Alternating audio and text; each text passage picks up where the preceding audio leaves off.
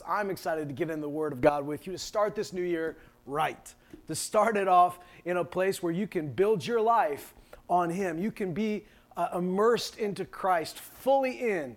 Because this walk that we have, this walk with Jesus, is not a halfway life. It's not a hobby. It's not a side project. It's not a passion thing. It is all in. And I'm always reminded of what the Apostle Paul said in the book of Philippians when he's deciding whether or not really to stay on the planet, whether or not he's going to live or die. Because he's at a place where life is tough. He's in one of the worst prisons you could put somebody in the Roman Empire. He doesn't know if he's going to die. He doesn't know if he's going to live. And at a certain point, he talks like God's given him the choice. Like he says, I don't know what to decide, to stay or to go. And he says this, but I know this, to live is Christ and to die is gain. In other words, if I die, I know it's gain. I'm not losing anything. I get to be in my reward. Life is going to be a whole lot better on the other side of this. I'm going to be with Jesus. I'm going to step into what God has prepared for me. I've done a good work here on earth. I'm comfortable in saying I'm ready to go. But then he said this, if I live, it's Christ. Now, maybe that doesn't make a lot of sense to you because you think of Christ as just a name for God, but Christ is the Messiah, the anointed one and his anointing. If I live, it's all going to be about him. It's all going to be about Jesus, Christ in me, the hope of glory. When I live, my life is about Christ. It's filled with Christ. It's empowered by Christ. It's immersed in Christ. My life is hidden in Christ, as Paul said. So when he says, if I'm going to live, it's going to be Christ. If I die, it's gain. You know, he doesn't leave another option. He doesn't say, I could live as Christ, I could die, it would be gain, or I could just live and go on with life like everybody else and find a way through life and just sort of, settle down and figure out what it looks like. No, he had two options. In our church, in our bodies, in our reality today, we could present ourselves with like 5, 6, 7 different options. I wonder if we're ready to say, if I live, it's going to be Christ. When I die, it's gain. But here on earth, I'm going to spend my life pursuing the kingdom of God and his righteousness, empowered and hidden in Christ. Because this is the kind of life that we need to live. This is the kind of life that God's prepared for you. These are the kind of Christians the world needs today. Have you ever watched a TV show or a movie that has like a priest or a pastor in it who's not the bad guy, but is a sort of a good character that says a couple wise things? When Hollywood presents a good minister, the picture of a good minister is, in Hollywood's eyes, is a minister that doesn't actually believe anything. You know, they talk to them and they go, well, I don't really believe in miracles. Well, I don't know if Jesus really rose from the dead. They're so lukewarm. All they've got are these little proverbs, little sayings and nice counsel on, wow, this is what I would do. I mean, something like your grandfather would give you. But there's no power there. There's a form of godliness, but it denies the power. And I think that's what the world sometimes is looking for, is a safe Christian that doesn't really believe anything. But what God is looking for is a believer. And what the world really needs is a believer that is so full of Jesus, that they bring Jesus, they bring the Spirit of Christ, they bring the power of God to every place that they're in. That's what the world actually needs. They bring the love of God. They bring the power of God. They bring the truth. They bring the righteousness. They bring whatever Jesus came to bring. They bring it. Reconciliation, redemption, restoration. That's what a believer brings with them. That's what the world needs right now more than ever. We're at a time where people are desperately searching for something real, desperately searching for something true, desperately searching for the cure to what ails them, to that hole in their own heart, to that need that God created us with that can only be filled by him. And people don't know it, so they fill ourselves with all these other things, and we end up with all sorts of other addictions and obsessions and coping mechanisms and medications and all these other things that we try to get ourselves back to normal, but we can't get there because what we're really looking for is God. Here, as believers, this is our time. It's our time just like it was our time 100 years ago and 500 years ago and 1,000 years ago. It's still our time because we are still a church that has the Holy Spirit, that has Jesus walking with us, that has the Father's love in us. We're ready for this. And I want you to be ready for this. You know, today in our live service in person, we're baptizing some believers. I'm really excited about that. There's some people that have come to the Lord. They're excited about this new life, and they want to celebrate that, commemorate that, take that step that is not just a commemorative thing. It's not just a symbolic thing. It's more than that. It's a command of the Lord. It's a powerful part of every Christian's walk, and that is baptism. You know, Jesus didn't say, if you feel like doing something cool after you get saved, try baptism. It's a neat little symbolic thing. No, he said, that's a command. We were meant to make disciples, baptizing them in the name of the Father, the Son, and Holy Spirit. We are meant to be those that not only preach the gospel, but baptize new believers, baptize disciples. And this is a powerful thing, and I want you to go back to that moment. If you were baptized when you first believed, then I want you to go back to that moment and remember what it was like and why you did it. And maybe you didn't understand why you did it. Maybe there was a whole bunch of things that didn't make sense to you. Or maybe you kind of had a glimpse, but you've gained revelation. You've learned new things about it. You've gone deeper in understanding of what took place. But go back to that moment and think about what it meant, that you were making a decision to fully follow Jesus. You were making a decision to cut the old life and start the new life. You were making a decision to go all the way with Jesus. Because when you are baptized, the Greek word that we get the word baptized from, baptizo, means to immerse. It's actually a word that was used in the trade language for those that would dye fabric. They would completely immerse that fabric in the dye. And when it came out, what it looked like was what that dye was. If you immerse this cloth in purple fabric, there was not a part of it that came out white. There was not a part of it that came out a different color. It came out purple. And you could not wash the purple off. It is now purple. And that's what's meant to happen in our life as we're baptized into Christ, as we're baptized into his death and raised in his resurrection, is we're not meant to come out the same. We're meant to come out forever changed. And even though we're doing that live in person right now, I want you to remember what it felt like for you. If you've never been baptized, I encourage you. We're going to do this more and more, and I encourage you to sign up. Go to thewordchurch.ca/baptism. Sign up and tell us, hey, I need to be baptized. Notice I didn't say I want to be baptized, because you should want it, but I need to. This is part of your walk with Christ. Because you were never called to live a life where you dipped your toe in the water of Jesus, where you just said, well, this is another part of my personality. This is another hobby I have, or this is like my club that helps me live a better life. This is not my crutch. This is not my counseling session. This is my life.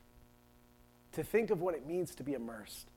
You know, when we baptize those people today, when they go under the water, they're going all the way under. There's no part of them that's going to be left out. They're going all the way under. And when they come out, you can't just, they're going to walk out of that water and you're not going to be able to say, did you get baptized? I can't tell. Something looks different about you. No, they're going to be drenched.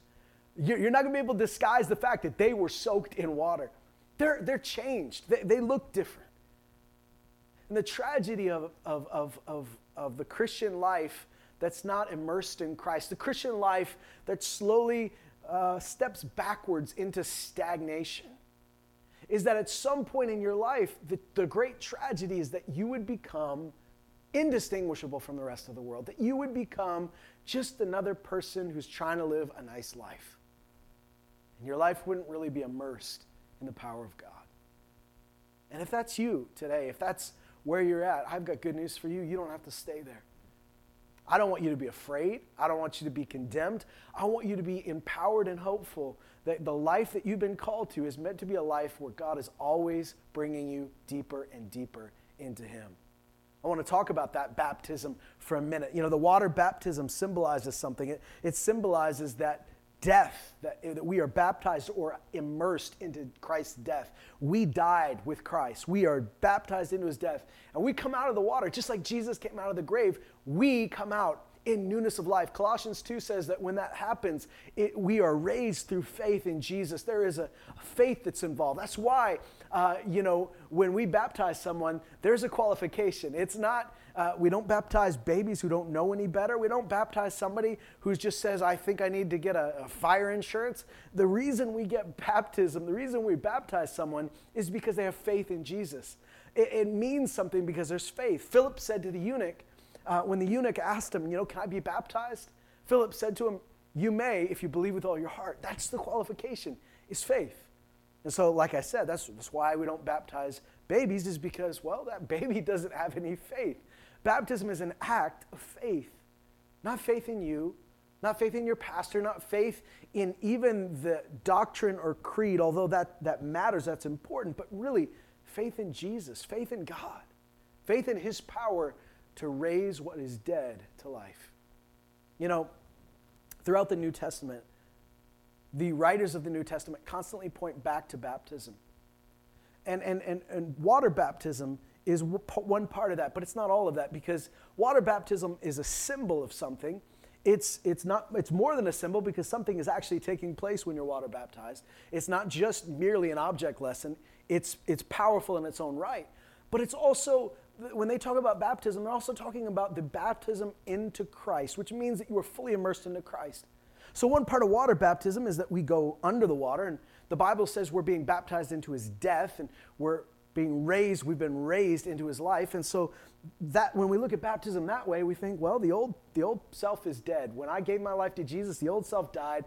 My new self, I'm new in Christ. I went under into the grave. I came out alive with Christ. And that's part of it. The other part, because, you know, when you come out of the grave, you don't pick up the corpse with you. You leave the corpse there. You leave that death there. But there's another part of baptism when he talks about being baptized into Christ, which is more than just the water baptism part of it. It's really being immersed into Jesus. It's being immersed into the Spirit of God. It's being hidden in him. And that baptism you never come out of. You're never meant to come out of that water. You're never meant to come out of baptism with Christ. You're meant to be immersed in him. That's not something you leave behind. And so it's more than just a moment in your life. It's more than just something you look back on and say, that was meaningful or significant to me. Baptism is more than just a landmark in your life. It is that, but it's so much more. I really believe that we need to live a baptized life, a life that's fully immersed into Christ. And so, like I was saying, in the New Testament, the writers continually point back at baptism. Often they do this in times of controversy, in times where the church is gotten off their mission, gotten off the truth, gotten off of their identity. And this serves as sort of an orienting point, a North Star, if you will, that says like, hey, when you were baptized, this is what happened. And he points them back to baptism and says, don't you know what that meant? Don't you know what that means to you today? In fact, I want to read a couple of those verses to you right now. In Galatians chapter 3, it says in verse 27, for all of you who were baptized into Christ have clothed yourself with Christ. Listen to that. All of you who are baptized into Christ have clothed yourself with Christ. That means there's not a part of you that's not covered with him. You are all about him. And then he says this, there is neither Jew nor Greek. There is neither slave nor free man. There is neither male nor female. For you are all one in Christ Jesus. And if you belong to Christ, then you are Abraham's descendants, heirs according to promise. You know, when he writes this, it's in the midst of a controversy about whether or not the Gentiles needed to go back to the Jewish ways and act like Jews if they were truly to be saved, if they were truly to be considered Christians or followers of Jesus, or heirs of the promise of Abraham. Paul says here that when you were baptized, something happened. You were baptized into Christ. You were clothed in Christ. And then he says, so there's no Jew or Greek. There's no slave or free. He even says there's no male or female. Now, listen to this. We know throughout the scripture that male and female matters. That we know in the scripture that your identity matters. That we know in the scripture that where you come from matters. All these things, he's not washing them completely away. He's not saying you're no longer a gender. He's not saying you no longer have an ethnic heritage. He's not saying you don't have a job when you leave church. But he's saying none of these things are bigger than your identity in Christ. In fact, in Christ, this outweighs all of them. And today in 2022, wow, that's kind of weird to say that. In 2022, we have a crisis in the church, but it's not a new crisis. I don't mean to alarm you. It's not something that we haven't faced before, but it's an identity crisis because we're trying to figure out who we are. And the identity crisis is not really whether or not we believe the Bible or whether or not we believe in, it's not really a question of doctrine or creed. It's a question of distraction, of being divided on issues that are not central issues. It's a time where the church, especially in the Western world, is being drawn in hundreds of different directions and identifying more with these side things than with the core thing. It's a time, just like the churches all throughout history had to deal with, where people are making divisions in all the wrong places. You may have found yourself caught in the middle of them. You may have found yourself in arguments and you're saying, why are we arguing about this? You may have found yourself saying, I don't feel at home with these people anymore because they don't believe what I believe about this issue or about that issue. And you wonder why you don't feel like you fit with them, because you still believe the Bible, you still believe in Jesus, you still believe in the power of God, but because these side issues we don't agree about, and these side issues become bigger to us than the central issue, we're allowing ourselves to be divided. You know what's interesting is often when we hear the writers of the New Testament point back to baptism, it's usually when there's division in the church. And they point back to the core. They point back to your history. And I think there's a reason for that. Number one is because they're showing that we were all baptized into Christ. We're all about him. We are one body in Christ. This should be bigger than everything. But it's also acknowledging something else, that usually when we find ourselves divided on these other issues, it's because we've lost our first love. It's because we've been drawn away. We're no longer living immersed in Christ. We're not walking in that fullness of Christ. We've become distracted. We've become seduced by other things. We've become drunk on other things when we should have been sober-minded. And the church today, I'm not going to tell you that I'm right and you're wrong about this. There are side issues that we might disagree on. There are side issues that we might say we kind of agree, but we disagree on some points. I'm not even going to get into what those are. You might have ideas in your head because right now there are certain things that are bigger than others, but these things have been around for 2,000 years. There's always going to be issues. There are always going to be things that divide the church, but what we need to be is so full of Jesus, so full of the Spirit, so immersed in Christ that suddenly, whether we're Jew or Greek is not the important thing. Whether we're male or female is not the important thing. Whether or not we're slave or free is not the important thing. That all the divisions go away, not because they're not there, not because these issues aren't real, but because they pale in comparison to who we are in Christ. He says, you've clothed yourself with Christ, and so no longer are there Jew and Greek. And you might have said, well, I don't really think ethnic issues or racial issues should be big to us. I don't really think they should be dividers in the church either. And yet, you might not feel that way about racial issues, but you may certainly feel that way about political issues. Or you may feel that way about a ton of other different issues that to you are important, and they become more important than Christ. I'm asking you today to come back to a place of immersion. Come back to a place of baptism. Come back to a place of identifying with Christ in such a way that it's so much bigger than everything else. That sounds difficult because it is not the way of the world. You see, the world's gone in a certain direction, and there's a whole tons of division in the world, but there always has been. And the truth is, what we choose to unite ourselves by, the Facebook groups we belong to, the people we like to talk to, the people we like to spend time with, what we choose to unite us is also the things that choose to divide us from the others. These are the circles we've drawn, and those that are inside the circle, that's our tribe. And those that are outside the circle, you don't belong to us. And throughout the church, even in the New Testament, they were dealing with these issues, and they had to be corrected. In fact, sometimes had to be outright rebuked because it was a symptom of them falling out of that place of immersion into Christ where they say, we're all about Jesus. In Colossians chapter 2, he talks about this again, about baptism. And he says, because of this, weren't you baptized into Christ? Weren't you raised through faith in him? Weren't you baptized into his death and raised through faith and resurrection? And he goes on to say, so nobody is to act as your judge, whether or not you celebrate this festival or whether you celebrate the Sabbath this way or you eat this food. Nobody's to act as your judge on these side issues because we need to get back to the core issues.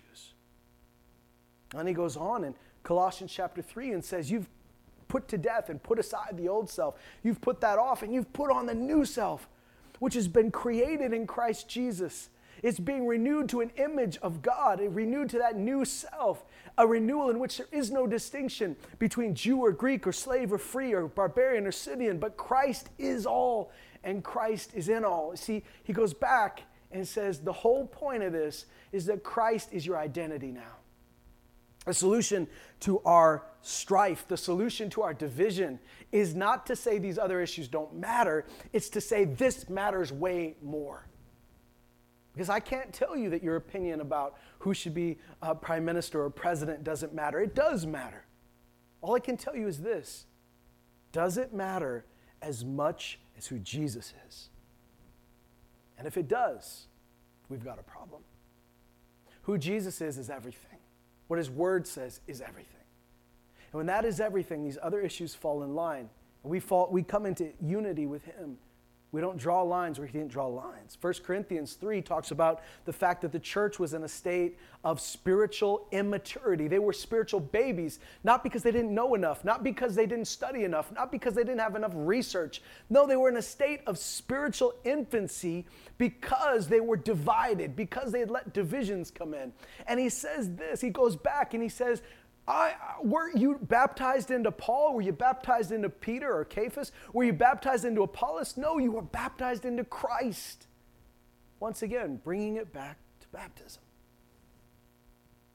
I believe we need a group of people that are baptized into him, immersed into him, soaked with him. Like when those people first come out of the water and they're dripping wet, you can tell they've been immersed. Can people tell we've been immersed in Christ? Or do we look like we've been immersed in 1,000 other things? You know, what's interesting is if you study the early church writings, now this is not scripture, so you don't hold it on the same level of authority, but books like the Didache, which speak of the teachings passed on from the apostles to the next generation of believers. And they wrote these things down, and like I said, it's not scripture, so you can take it as you want. But it is interesting and it's enlightening in many ways to see how the early church approached pretty practical matters of church and the practice of walking out their faith. And in one place, they give instruction on how to baptize people. And it's interesting when you read it because they treat it as a very holy, very important thing. It's not treated lightly. It's not treated as just a day at the beach.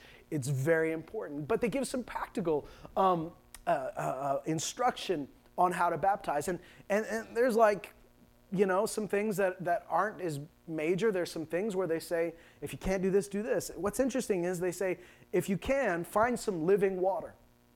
And what that means is flowing water, like a river or a stream. And the reason is, I imagine there's a lot of spiritual metaphor there that where something is being washed away. It's something clean and pure. But it's also very practical. I mean, think about it. What's going to be cleaner?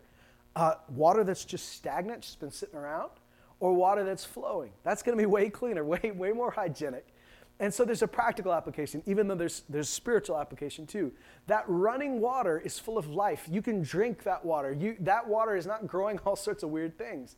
It's flowing out of itself, and something's flowing into it.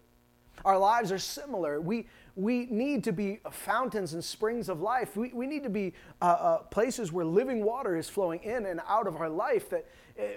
This is a question we all need to ask. Is not whether or not I'm going in the right direction or not, but that matters. But also, has my life become stagnant?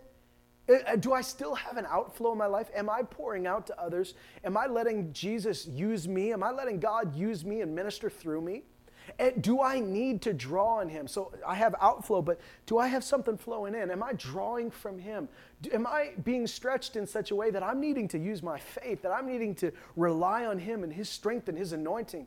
See, if you're doing the same things you always did, but you're doing them now, you've done them for so long, that they no longer require any faith, they no longer stretch you, they no longer demand any real reliance on the Spirit, then I'm going to tell you, you're in trouble and you need to snap out of it. You need to wake up because your life has become stagnant. And stagnancy is a dangerous thing because what happens is when water becomes stagnant, it grows all sorts of things that it shouldn't grow. That's not healthy for drinking. I mean, would you drink from a swamp?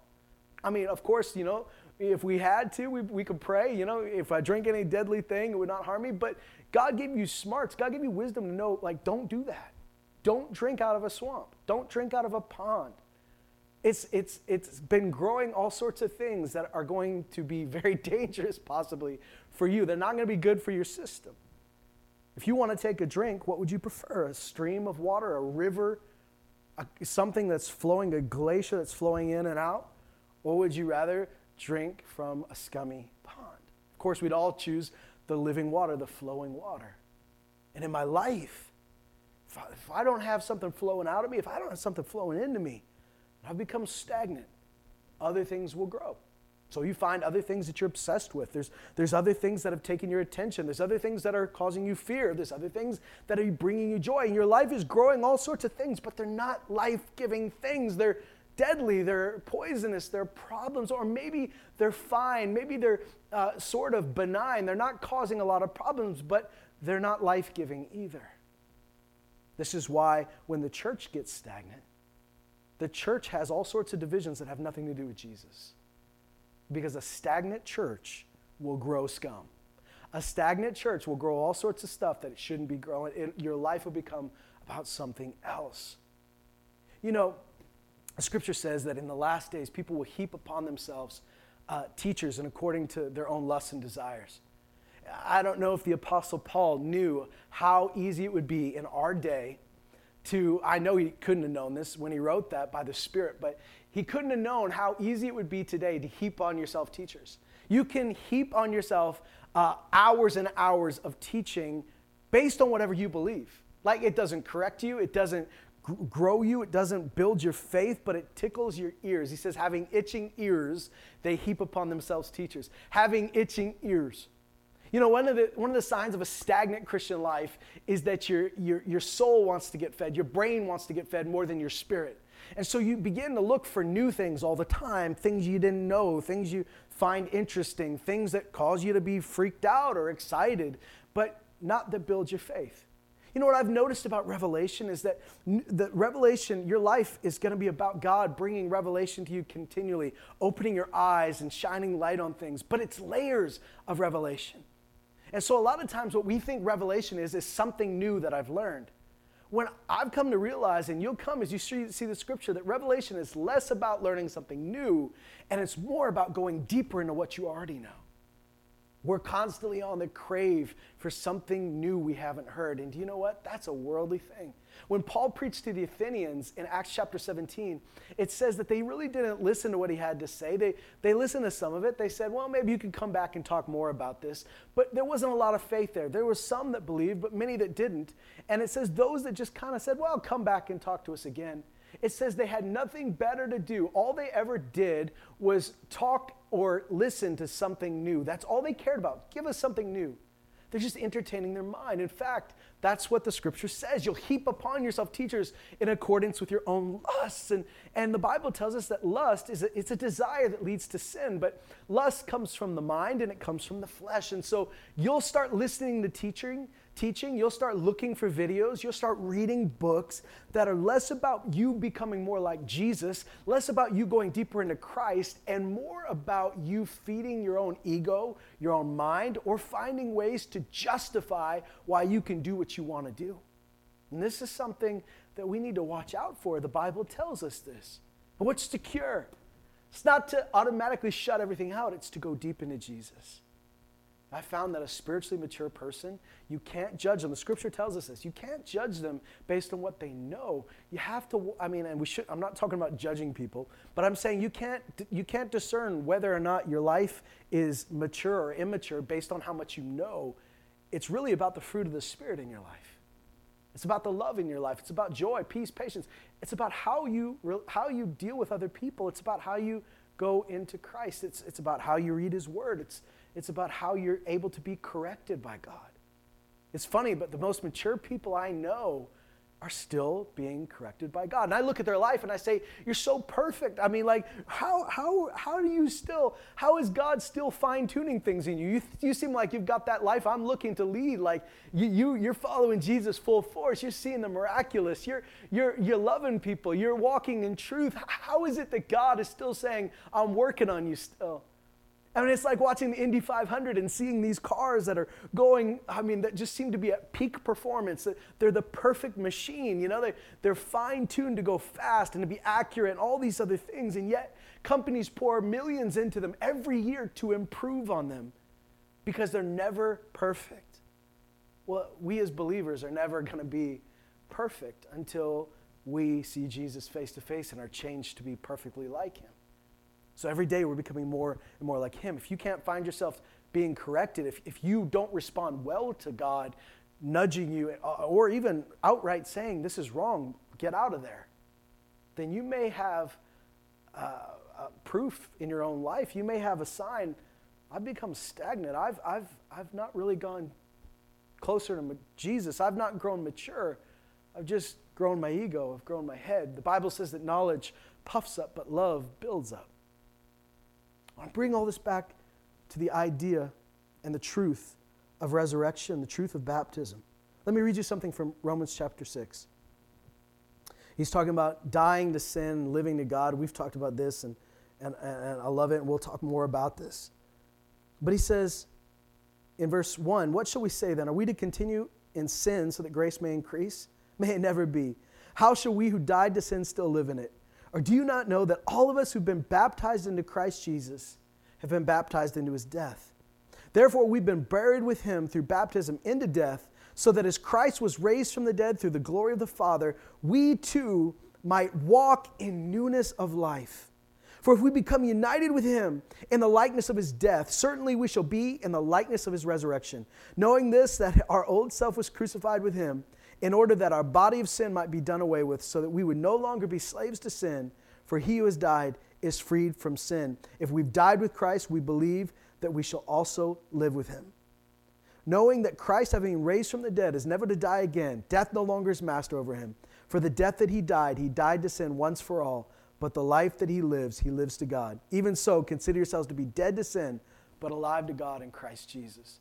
A couple of months ago, we talked about this in depth, but I want to go back to those first few verses where he says, if we've been baptized into him, we were baptized in his death, we were raised in his resurrection. He says we too might walk in newness of life. Your life is meant to be a resurrected life. It's meant to be a life that is full of baptism, full of immersion into him. The Apostle Paul wrote, my life is hidden in Christ. It's no longer I that lives, but Christ that lives in me. My life is hidden in Christ. You can't find me without finding him. That's the life I want to live. I want to tell you today, I want to go deeper in this year than I've ever gone before. I'm not finished. I'm not tired of running this race. I am not satisfied with where I am. And that's not discouraging to me. That's encouraging. We've still got higher to go. We've still got further to go. If your life has become stagnant, if your life has become about a lot of other things, and you find yourself divided with other believers, divided in yourself, and you feel like you don't fit, can we go back to that place of baptism where we say, who are we all about? What are we all about? You who have been baptized into Christ have clothed yourself with Christ. Over the next few weeks, we're going to talk about what it means to be set apart. I think this is so important for our church and our world today, is that Christians sanctify themselves through what, I say sanctify ourselves in the sense that the scripture says it. We can't do that in our own strength. It's a work of Christ in you. But that you make the choice that we're going to be set apart for him. I think this is a year where we're going to need to be set apart. And you might say, well, I already am. I don't fit here and I don't fit there. I'm talking about not being set apart as in feeling like you don't fit, although that sometimes happens when you're an alien and a stranger. But what I'm really talking about is that we set apart ourselves unto Christ. You know, being set apart in the New Testament is less about who you're set apart from and more about who you're set apart to. It's not about not being like them. It's about being like Jesus. And I want you and I want us this year to go so much deeper than we've ever gone. And if you've been craving it, you've been craving something real, if you've been fighting these internal battles where you feel like something is not matching up, something is not right, I want you to know that there is a craving in you that God put there, a craving for Him. Don't fill it with other things. Don't fill it with 1,000 different theories. Listen, I've got theories about the Scripture. I've got theories about side issues that I may never know the answer to. But I want to tell you, I can't build my life on those theories. That's not my daily bread. It's not life-giving. Those theories aren't as important as what is the rock of revelation that Jesus is building His church on. That's what matters, friends. So Paul said to the church, don't get caught up in all these vain discussions, useless discussions about genealogies or myths and legends, all these other things, but get back to the central thing. And I'm asking you to join us in that journey. Jesus said to the church in Laodicea, you're no longer hot, you're no longer cold. Laodicea was known for their healing minerals, hot springs. People went from all over to have some of these. They believed they had curative qualities that was like, these minerals and were very good for them. And they talk about salve that they would sell for people's eyes that would help them with the things they were dealing with. And they also had these cool waters that were flowing in that were very refreshing. And Jesus talked about it and said, you're neither hot nor cold, but you're lukewarm, and I'll spew you out of my mouth. He's talking about a church that is no longer hot or cold, but they're lukewarm. I don't want to be that church. I want to bring the refreshing of the Spirit. I want to bring the healing power of Jesus. I want to be hot for Him. I want to bring that refreshing life. I want my life to be defined by Christ. Today, those people that are being baptized, they're making a decision. I'm not turning back. I'm going all the way. That decision is going to lead them to some hard decisions in the future, like it has for all of us. Because choosing to follow Jesus means you have to leave some things behind. And believers, whether you're a new believer or a mature believer, and when I say mature believer, maybe it just means you might not be mature, but you've been a believer for a long time. There's a difference. But if you're someone that's been saved for a long time, you've been someone that's been saved for mere weeks, you need to make a decision. Am I going to be defined by Christ? Am I going to see others as defined by Christ? Or am I going to make myself defined by all these other things? This is the year I want us to go further and deeper and to define ourselves by the thing that matters. We are meant to be a city on a hill. We're meant to be a light in a dark place. We're meant to bring salt into a world that's being corrupted. We're meant to bring God's flavor to the world, but also God's preservation to the world, God's healing and cure to the world. We're meant to be those that stand apart, but don't separate from people. Go back and minister to the same people God saved us from. And He wants to save you. And I pray that today you'd dive into that salvation with both feet. You'd dunk your head. You'd come out drenched in Him. And you never want to say, I never want to get to the place where people can't tell whether or not I've been baptized into Christ or not. I always want to carry that around. I am immersed in Him. Thank you, Jesus. Lord, I thank you that you are our God. We're your people. You've set us apart for such a time as this. Lord, today as we step in and we celebrate those that are being baptized today, we also recognize that we're meant to live a life baptized into you. Not a stagnant life, not a lukewarm life, not a life that tries to find the boundaries and the borders between the world and the faith, but wants to go deeper and further into you. Lord, if we've grown stagnant, if we've grown lukewarm, wake us up. Shock us with that water. Bring us back to the place where you splash that living water on our face and say, wake up, O sleeper, and rise from the dead that Christ would shine on you. We love you, Lord, and we don't want to be anything but yours. We want to be known by you. We want to be known by your name. And if that brings us to a place where we're persecuted for your name, we'll gladly take it because it means that we're identified with you. If it means that we get to walk in your glory and we get to walk in your goodness and your truth, if it means that we're separated from everyone else but we're united with you, then that's worth it. We're united with your people. We're united with your family. We're not aliens and strangers from your covenant. We're part of that covenant. Then that's what we want, Lord. God, I thank you that today you've called us to go deeper and further. And we accept the call in Jesus' name. Amen.